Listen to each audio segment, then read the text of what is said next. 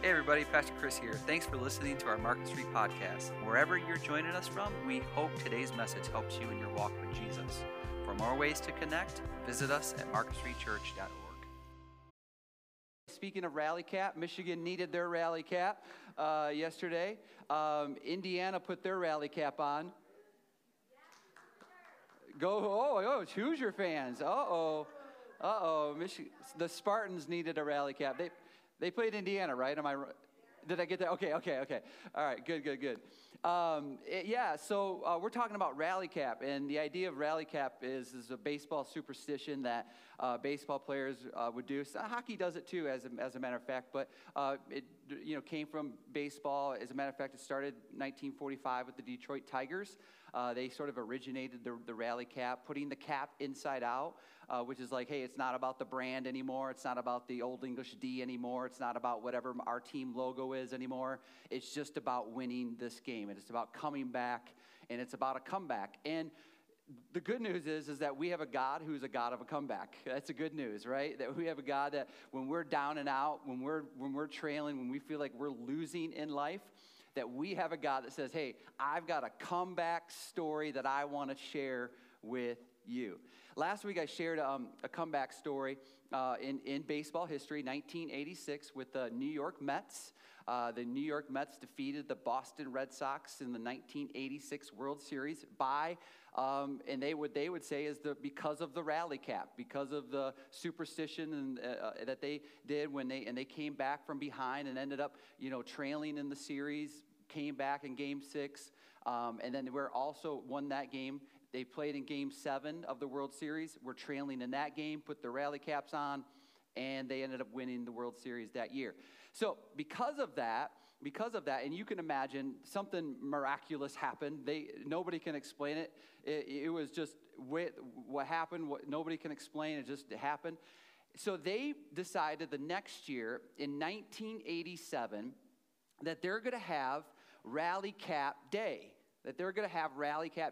So on, I think it was July 26, 1987, they came up with Rally Cap Hat Day. And apparently it was a huge, successful promo for the New York Mets that year. They sold out weeks in advance for that game because people wanted to show up and get a free rally cap that looks just like this, okay? That's what they showed up for. And this is the replica that I ordered, which is amazing. Don't you love the internet? You can find pretty much anything on the internet. And so they showed up, got this hat. It said New York Mets rally cap. And it came with one of these balls, okay? And so what they did is that they sort of created and produced and manufactured these rally caps, and then it came with sort of like a set of rules. And so I want to just read just a few of them to you. It came with like 10 rules, 10 things that you do with the ball on the rally cap during that particular game. One of the things is when the Mets need a hit, put the ball and place it in the center of the brim. Okay, and so that's what all the fans in the stands would do if the Mets needed a hit. If they wanted to get a double play, put the ball and place it on the right side of the cap with the cap turned to the left. And so they would place the ball on the right side of the cap with the cap turned to the left. If they're in extra innings, the rally cap is turned inside out with the ball attached to the brim. So they would actually take the rally cap and put the rally cap inside out. Instead of actually verbally saying, this is number 10 on their list, instead of actually saying, let's go Mets, they would say, put the rally cap backwards with the ball placed on top of the cap. And so they would say, put it on backwards, and that was the indicator of let's go Mets, okay? Which is kind of weird to me, right? Instead of saying let's go Mets, they just would put it on the back of their head and put the ball on top of their head, as if the team is supposed to go, let's go Mets? Is that what we're supposed to do? Okay. And so there was 10 of these things. So on that day, coincidentally or whatever, unfortunately, I should say, the Mets were leading in that game, going into the bottom of the ninth, and they gave up 4 runs in the 9th inning, and they lost that game. Now, that wasn't the biggest loss of that day. That was the second biggest loss of that day. The first loss of that day is that they hung their pennant, their 1986 pennant flag, World Series champions pennant flag that day, and they were going to wave the flag. According to the groundskeeper, they hung it at 8 a.m., and by 9 a.m., the pennant flag was stolen from the stadium. And they were interviewed. They said, "Did you have a backup?" They said, "No, we didn't have a backup." So somebody stole their pennant flag of the 1986 World Series on the day that they had rally caps. And so as you can probably imagine, they now view rally caps as a curse. Because not only did the other team rally against them on that day, their pennant flag that celebrated their 1986 World Series was stolen that day. So, just some more fun facts in baseball history revolving the rally cap. Okay, all right. You're like, I came for the Bible stuff, not for the... Okay, good. I'm glad you did. Okay, so... the point is, I do have a kind of a point to it. The point is that when it comes to rally caps, it's personal.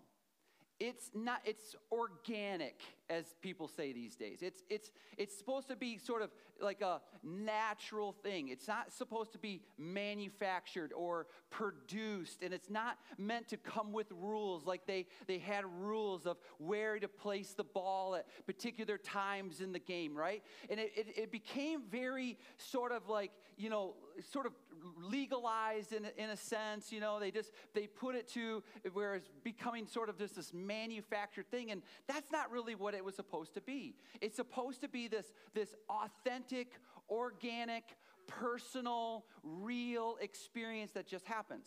Well, this is also true when it comes to Christianity. You see, when Jesus came to offer to you not a manufactured religion. That's not what Christianity is. Christianity was not meant to be a bunch of rules of do's and don'ts. Christianity was meant to be and designed to be in the way that Jesus wanted it to be. He wanted to be something that was real. He wanted it to be something that's authentic. And he wants it to be something that's personal. That's personal. Isn't personal always better? Isn't personal always better? It's just like, I was talking to somebody this week about like cards, right? Isn't it so much better when you receive a card, a thank you card or a birthday card?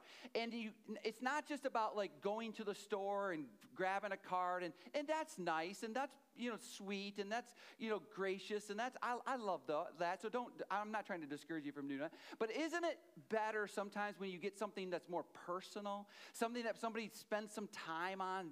Listen, this is exactly what Christianity is all about. It's Jesus and having a relationship with Jesus. It's not about religion. Jesus did not come to start a religion. Jesus came so that he can have a personal relationship with you that's real and authentic. And it was never meant to be manufactured, similar to this Mets rally cap hat, right? And so here's the way that we're going to pick up. We're going to pick up where we left off last week, okay? We're going to pick up where we left off last week. We're going to go back to Luke 23. And he was saying, Jesus, remember this is the thief, criminal on the cross, one on the right, one on the left.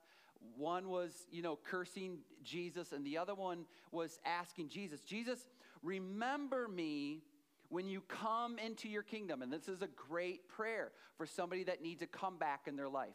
This is a great prayer when somebody feels like they're down and out. This is a great prayer when you feel like you're losing in life. Jesus, Father, Heavenly Father, remember me. Don't forget me. Don't forget me. This is a personal thing, right? This is Jesus hanging on a cross. This is a criminal hanging on a cross. And it's not something that can be manufactured. It's something that just needs to be authentic and personal. And this guy made it personal with Jesus. And then here's what Jesus responds to that. And he said to him, truly I say to you, today you will be with me in paradise. Again, you see it? It's personal. It's personal. Remember me. Remember me. I will remember you. I won't forget you, because today you will be with me in paradise. Then in verse 46, and Jesus, crying out with a loud voice, said, Father, into your hands I entrust my spirit. And having said this, he died. He died. And so then those that are maybe there on the cross that day are certainly thinking, well, it's over. And I don't know if this criminal died before Jesus died. We don't really know that. The scriptures doesn't really help us with that at all. But here's what we know. If this guy's still hanging there and Jesus is taking his last breath and he dies, this criminal might be thinking, well, I guess I'm not going to paradise today. And so Jesus dies. And it's about 3 o'clock. And it's Passover at sundown. And because of that, you can't work on Passover at all. And so they quickly remove Jesus' body off of the cross. And they asked Joseph of Arimathea, and Nicodemus, who met Jesus earlier in his life, go to Pilate and ask Pilate for permission to take the body of Jesus so that the body of Jesus wouldn't be taken to where most bodies were taken to after they were crucified on the cross, that they wouldn't be just placed in a landfill in Skull. And so they get permission from Pilate to take Jesus' body, and they take Jesus' body to Joseph's tomb. Joseph was a rich man, and he purchased a tomb for himself. But instead of just keeping it for himself, he thought, I got to give it to this man who did incredible things, who said amazing things, who performed miracles and signs and wonders, and he made a difference and made an impact in people's lives. He changed people's lives forever. And so Joseph of Arimathea gave Jesus his tomb, and they prepared Jesus' body. They put grave clothes on him, and they lay him in this cave, and they put the cloth over his face. And then as they finished up as quick as they possibly can, why? Because the sun is starting to go down, and they can't do that. And so they put the stone back into its place. And Passover begins. And women are just waiting for Passover to be over, because they realize that men just prepared the body of their friend Jesus, and they couldn't have done it right. And so they were just waiting to go back and fix the job that men did. But it says this in Matthew 27, now on the next day, that is the day which is after the preparation of the body, the chief priests and the Pharisees gathered together with Pilate, which is, these group of people never gathered together. You never saw the chief priests and the Pharisees getting together with Pilate. That never happened. Only Jesus was able to bring that meeting together. And then it says this, and they said, Sir, we remember that when that deceiver was still alive, he said, after 3 days, I am rising. So they are going, hey, wait a minute. He was saying while he was with us that after 3 days, he's going to rise. Then it says this, verse 64. Therefore, give orders for the tomb to be made secure until the 3rd day. Otherwise, his disciples may come and steal him and say to the people, he has risen from the dead, and the last deception will be worse than the first. Now, what is the first deception that they're talking about?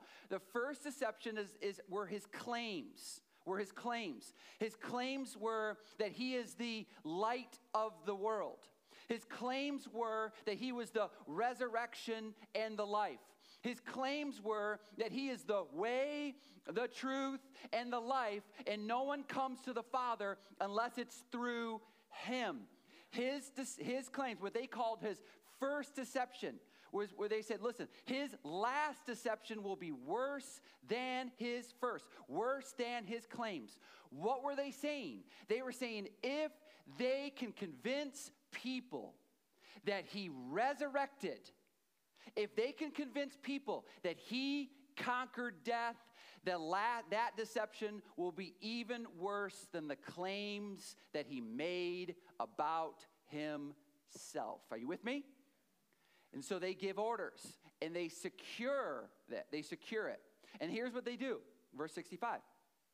Pilate said to them, you have a guard. Now, that doesn't mean a guard or one guard. Here's what that means. That they get 4 Roman soldiers, 4 Roman professional soldiers that rotate every 3 hours for 3 days. That's what he was given to them. He gave them 4 Roman soldier guards to guard the tomb where Jesus was laid for a 3-day period, and every 3 or 4 hours, those 4 Roman soldiers were changed out. Not only did that happen, but not only did they have guards that were guarding the tomb, but what they would do is that they would then move the tomb, and they would put a seal around the tomb so that there was no air, no space around it. So they would seal up the tomb, and then they would put their Roman signet on the tombstone to say that this is property of the Roman Empire. And if you touch it, if you mess with it, you're going to be executed, just like this guy was executed. And that's what it says. It says in verse 66, and they went and they made the tomb secure with the guard, sealing the stone.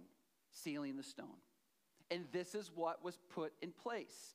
Why? Because they didn't want the disciples, as if they were, we'll get to this in a second, as if they were going to come and stand against Roman guards. It would be like me trying to stand up against 4 ninjas.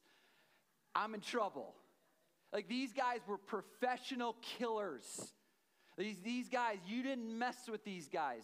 They were as tough as they come. And then they're like, listen, just to be sure that they don't try to do anything funny, we're going to put guards in place. We're going to put a seal around that stone. And by the way, that stone was no light thing. That stone was a 2-ton stone that was on a track, and it needed to be on a track because it was too heavy to roll itself. This was secure. Meanwhile, down in paradise. Now, what I'm about to show you today is going to be unbelievable to the point where you're going to go, I don't know if I believe it. Meanwhile, Jesus, if I believe this, and the reason why I believe this is because of what I'm going to share with you after we talk about this, okay? So I'm getting ahead of myself, but just hang on, because you're going to go, this is crazy, okay? Meanwhile, down in paradise, this is Jesus making his claim to that criminal, saying to him, today, you're going to be with me in paradise. What was he talking about? Now, while all of that was going on earth, down in earth, this is what was going on, okay? Now, what is paradise? Paradise, in the Old Testament, they call it Sheol, okay? That's what they called it in the Old Testament, the Hebrew name for it. In the New Testament, it was referred to as Hades. You maybe heard these terms before, Sheol and Hades. And so it was two sides separated by a gulf, okay? Two sides separated by a gulf. On one side, whether you're Hebrew speaking or Greek speaking, okay, on one side was what they called Abraham's side, or what Jesus referred to it as paradise. And then on the other side, separated by a gulf, okay, on the other side was a place of torment, of torture, of a place of judgment, okay? All right? Now, where do we get this from? Let me share a couple verses. Hosea said this, shall I ransom them from the power of Sheol? Shall I redeem them from death? Death, where are your thorns? Sheol, where is your sting? Does this sound familiar to anybody? If you know 1 Corinthians 15. Okay, we'll get there in a second. Okay, so here's a reference. This is an Old Testament prophet, okay? Matthew, New Testament, Greek. I also say to you that you are Peter, and upon this rock I will build my church, and the gates of Hades will not overpower it, okay? So you see these two terms used, one Old Testament, one New Testament. Here's what Jesus says about it in Matthew 12. For just as Jonah, this is Jesus talking, for just as Jonah was in the stomach of the sea monster for 3 days and 3 nights, so will the Son of Man be in the, look what it says, in the heart of the earth for 3 days and 3 nights. And then Paul writes, here's what Paul writes in Ephesians 4. He says, therefore it says, when he ascended on high, he led captive to the captives, and he gave gifts to people. And at this point, people are scratching their head going, huh? What? What are you talking about, Paul? So Paul then says, let me explain. Then he says this. Now this expression, why? Because they were confused. Now this expression, he ascended. What does it mean except that he also had descended into the lower parts of the earth? Then he says this. He who descended is himself also he who ascended far above all the heavens so that he might fill all things. You say, what is he talking about? Here's what happened. Jesus died on that cross. He descended down into the heart of the earth. He says, just like Jonah was swallowed up by a sea monster or the whale, right? You know the story. And he went down to the heart of the earth, and he went to the paradise side where all of our Old Testament heroes of faith were. He went there and he showed up probably with Mr. Criminal. And he walks into paradise. I'm just like conjecture right now. We don't have exactly how it all went down.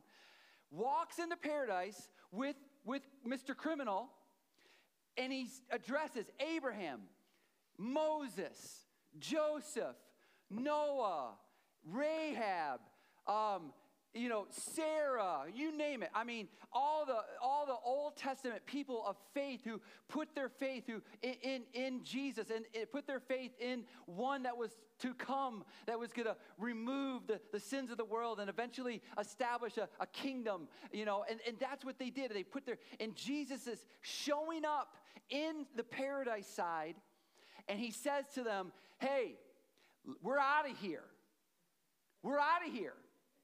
And Abraham, and Isaac, and Jacob, and Moses, and Rahab, and Sarah, and Rachel, and Leah, and you name them, all of them. They all go, Esther, and they all go, where are we going?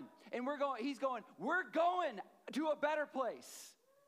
We're going to a place that the Father has prepared for you, and it's called heaven. And they're probably thinking, this place is pretty awesome too. And Jesus is going, I know it is. I made it for you, but we're going to a better place. And he, with all of them, he ascended out of paradise. And he took them to where the Heavenly Father is. You say, why did that happen? Why didn't they just go to the Heavenly Father? Here's why. Because Jesus claimed, I am the way. I am the truth. I am the life. No one goes to the Father unless it's through me.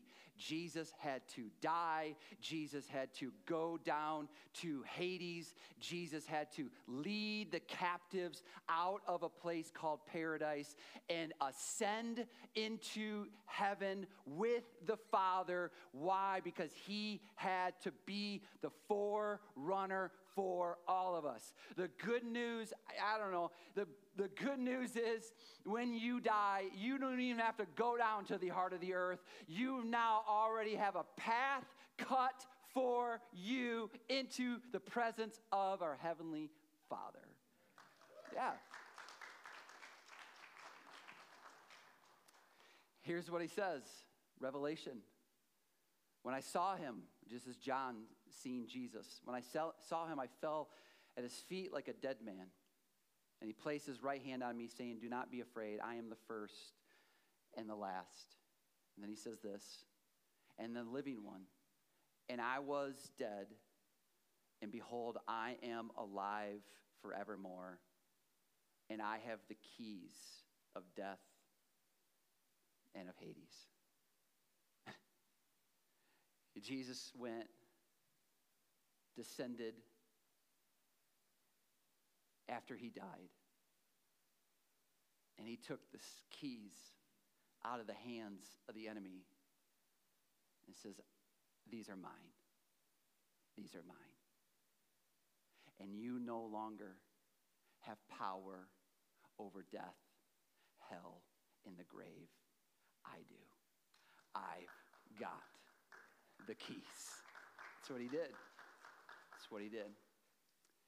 Now, I don't expect you to believe that. If you can't believe that he resurrected from the dead. I don't expect you to believe. I expect you to think, and again, this is not a conversation that I oftentimes have with people that aren't Jesus followers. Let me just tell you. You know what happened to Jesus after he died? He went down to a place called paradise, and he took the keys of Hades, and he led the captives out, and he took them to heaven, and they're going, you're a nut job.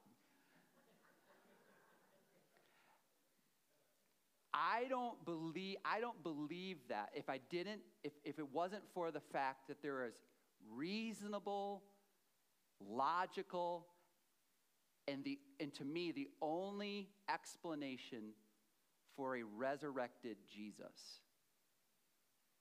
Because if Jesus can claim that he's going to die, and he did, lay himself down on a Roman cross as he did, be buried, go down to the heart of the earth, and then at the time when his Father called him up out of the grave, he comes out of the grave as a reference and a point of that death has now been defeated, and he is alive and well, and he's alive and well in our hearts. And so Paul wanted everybody to know that you can fact check this resurrected Jesus. And so for the next few minutes, which by the way, this is the greatest comeback of all time. The greatest comeback of all time. And here's what Paul says. He says, listen, because this comeback happened, because this resurrection happened, you have the power to have a resurrection in your life. He says, listen.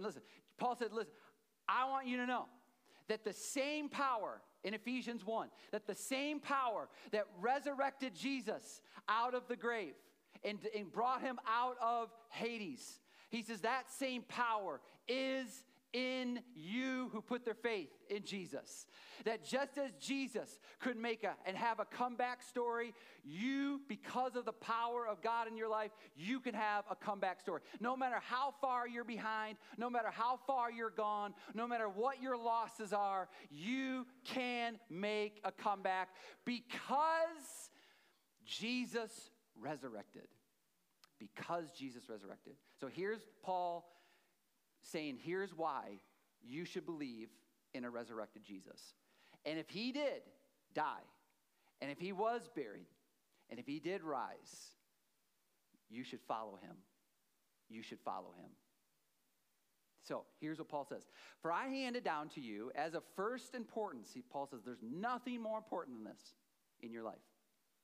What I also received, that Christ died for our sins according to the Scriptures. Verse 4. And that he was buried, and that he was raised on the third day according to the Scriptures. Now, Paul is saying, listen, you know, and he's talking to a group of Jews, and he's saying, you know your Scripture? You know your Hebrew Scripture?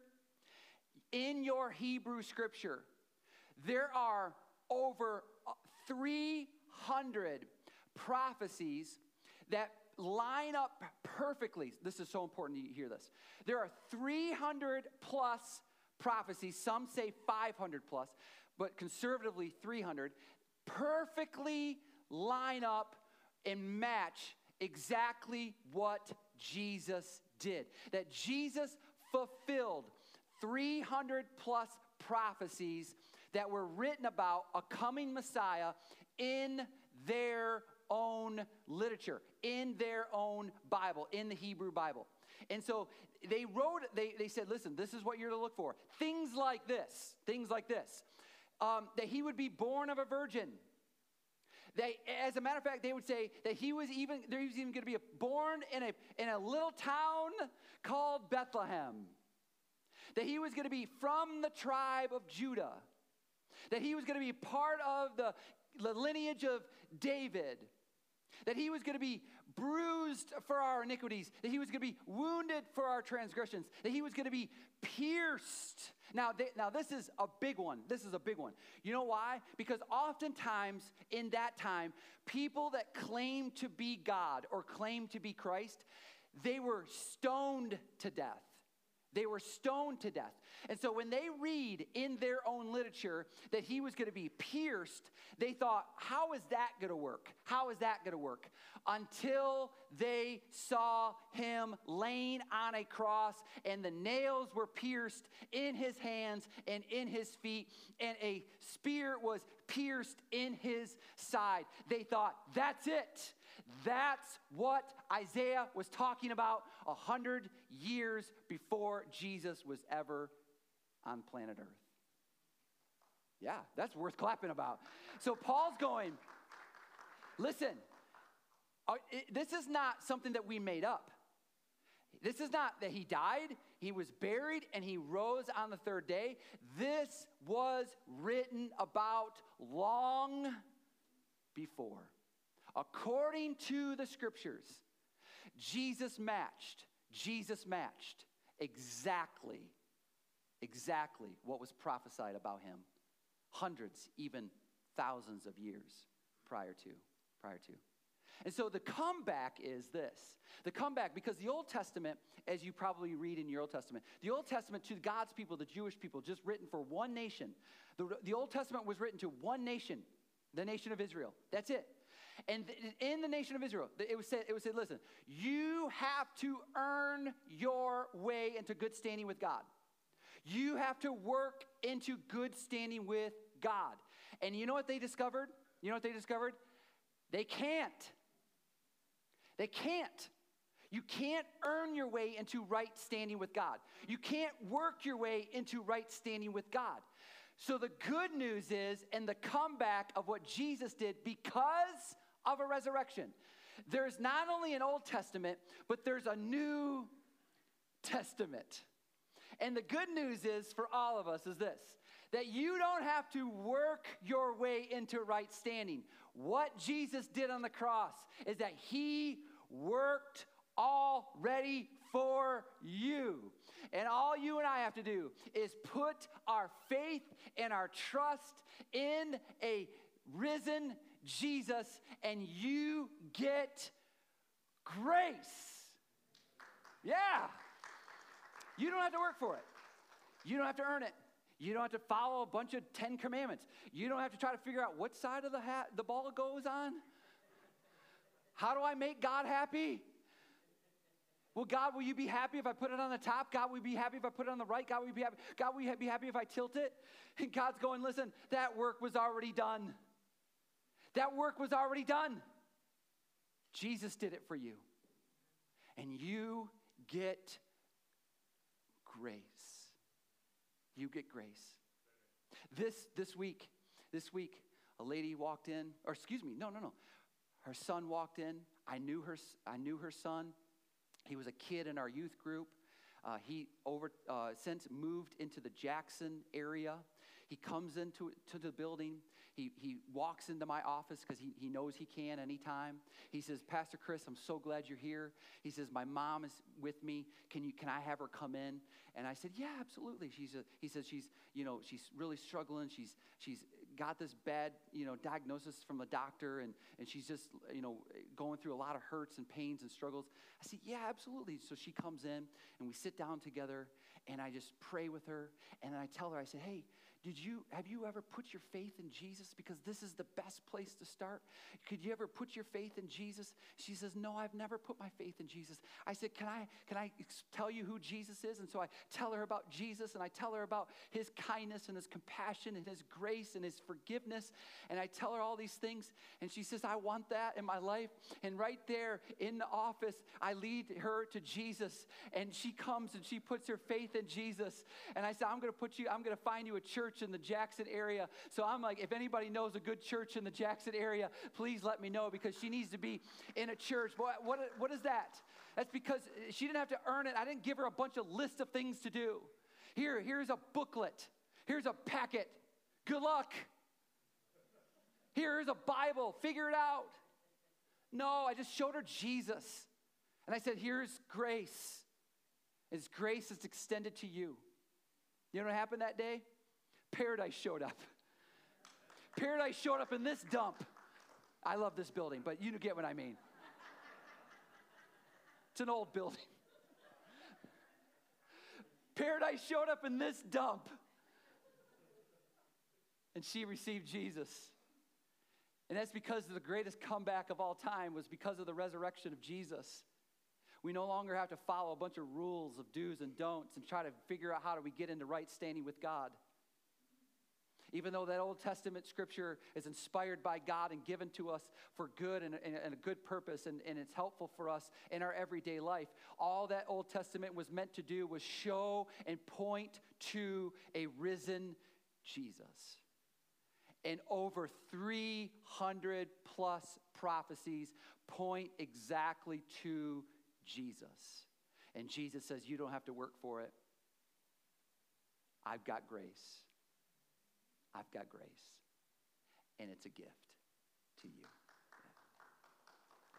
If that was it, that should be good enough for us. But Paul's not done. Paul says, let me give you another comeback story and why you should believe in a resurrected Jesus. And that he appeared to Cephas. Now, who's Cephas? Okay? Cephas is the Aramaic name for Peter. Okay? You know Peter, one of the disciples, right? So Peter, you know the story. Before Jesus was crucified, before Jesus was arrested, put on trial, led to a cross, hung on the cross, died, Peter was sort of following Jesus around, and he was caught by a young girl, probably like middle school age, right? 13, 14-year-old girl. And she goes, hey, are you with him? And Peter's like, no, I'm not with him. And then again, aren't you with him? No, not me. A third time, are you with him? Blankety blank, no, I don't know him. And Jesus predicted that. Jesus said, you're going to deny me. And then he heard the rooster crow, and that's exactly what Jesus said would happen. And then Jesus resurrected. But in the meantime, while Jesus is resurrected, Peter said, I'm going back to my old job. And I'm going back fishing. And Peter was out fishing with some of the other disciples. And somebody yells out from the shore, hey, once again, you're fishing on the wrong side of the boat. And one of the disciples says, I think that's Jesus. And before they can get that, I think that's Jesus, out of his mouth, Peter runs and he jumps into the water and he swims up to the shore. And he was naked. That's what the Bible says. You should read it. That's what it says. At some point, they probably put clothes on him.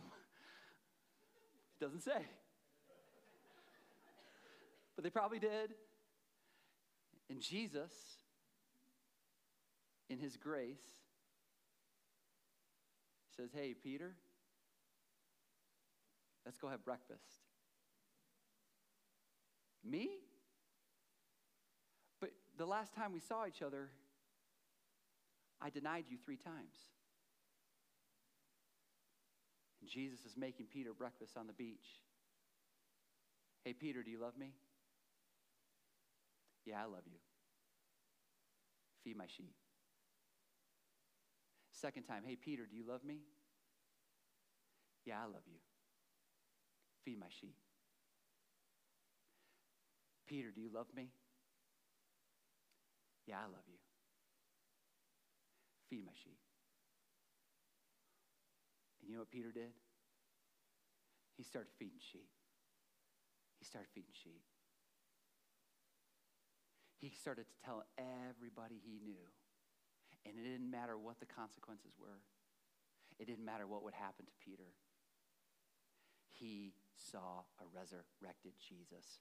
And he went from denier Simon to dedicated Cephas. Yeah. What a comeback. What a comeback.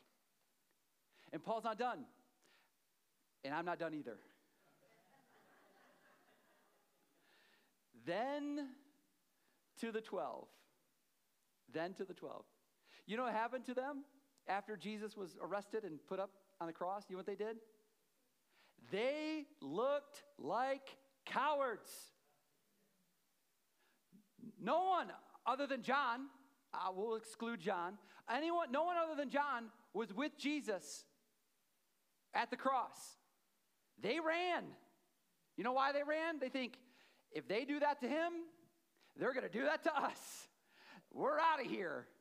And they ran like cowards until they were gathered around in a little house, and Jesus walked through a wall in the house and said, peace. It's in the Bible. You should read it. And they're startled. Oh, it's a ghost. And then they realize it's not a ghost. It's a resurrected Jesus. Well, but Thomas wasn't there. And they go and tell Thomas, hey, Thomas, you wouldn't guess who we saw.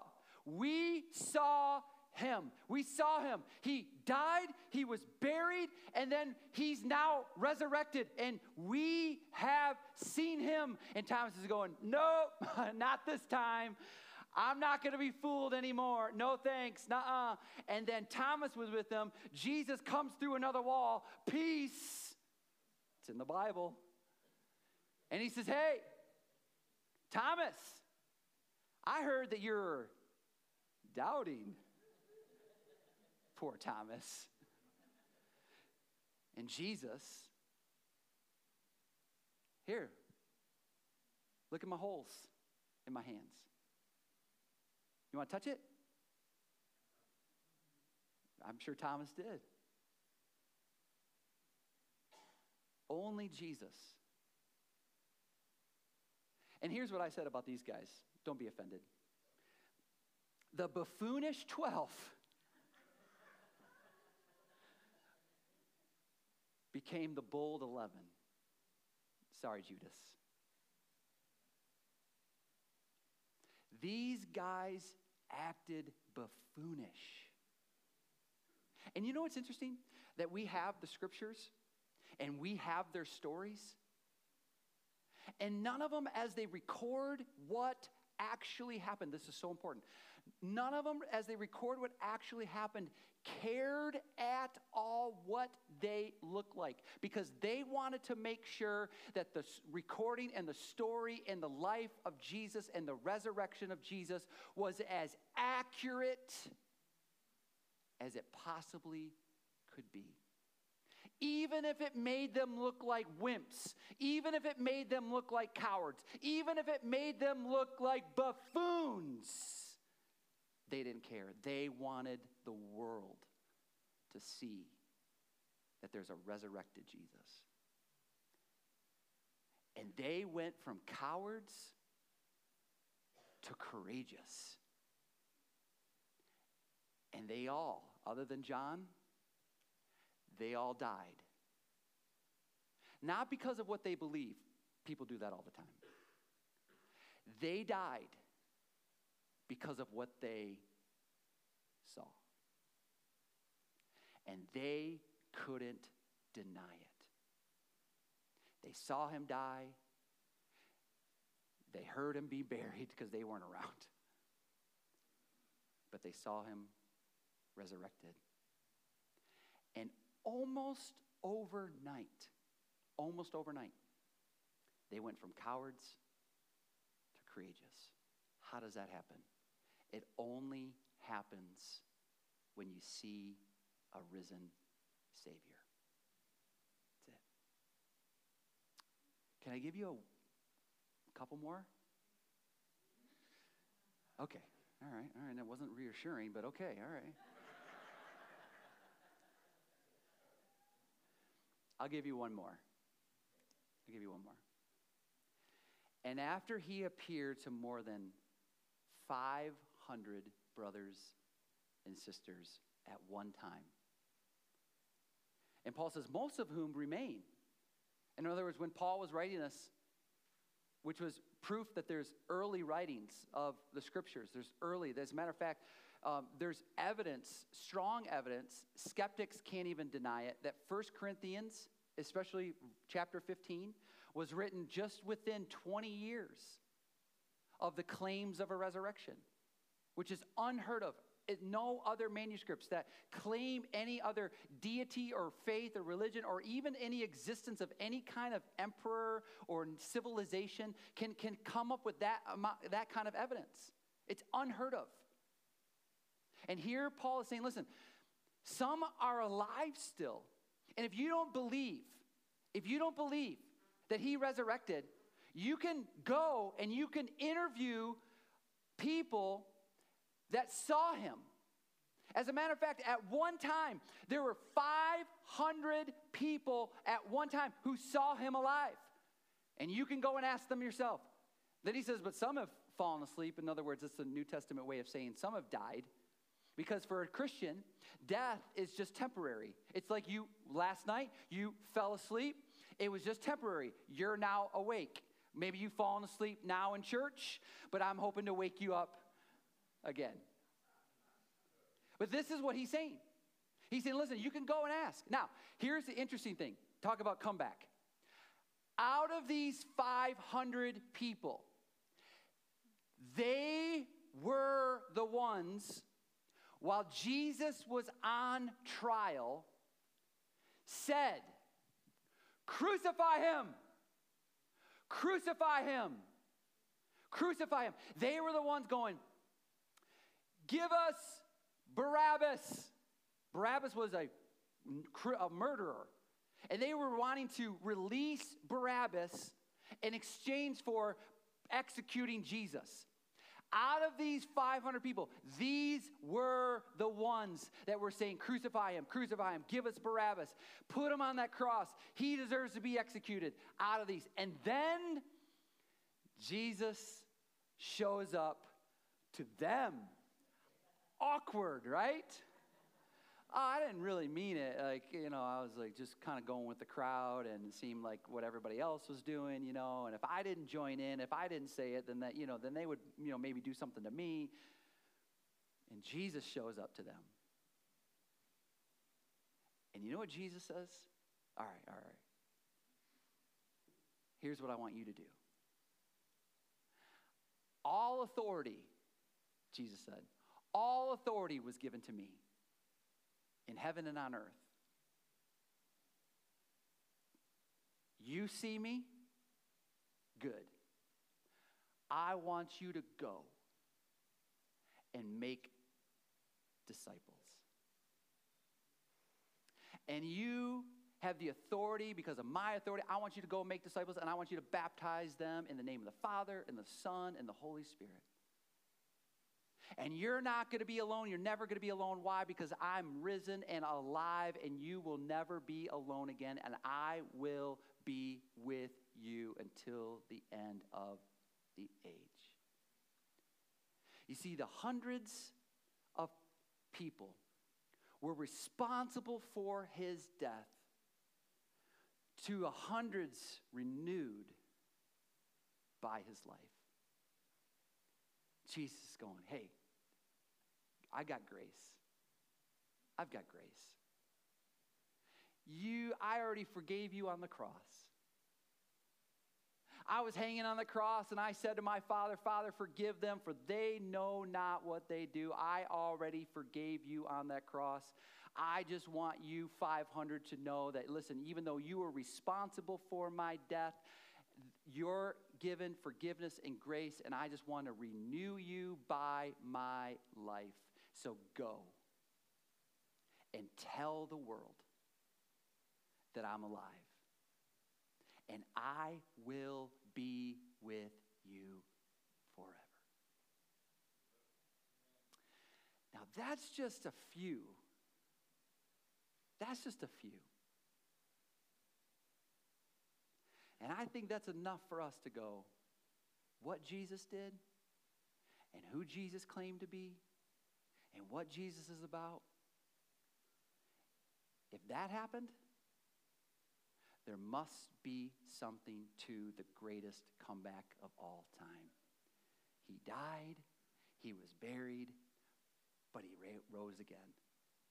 He came back to life so that you and me can have the power and authority in the name of Jesus to share with the world the greatest comeback of all time. So go and make disciples. Let's pray. Father, one evidence after another.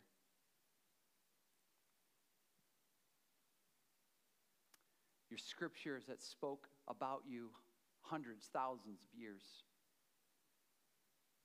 that you fulfilled. The changed life of Peter, who went from a denier to dedicated. The disciples the same. They went from cowards to courageous. To hundreds of people who saw you all at one time.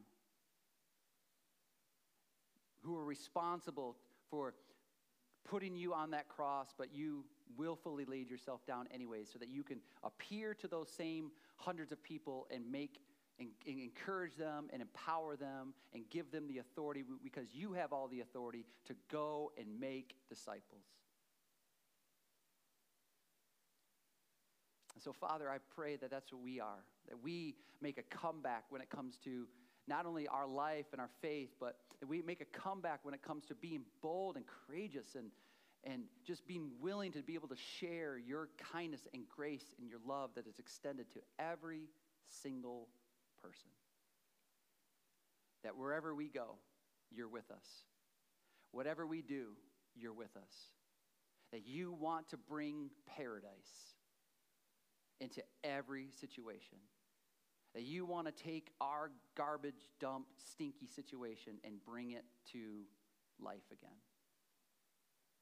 Because you resurrected. That's why we can do it. That's what empowers us. I pray this in Jesus' name. Amen.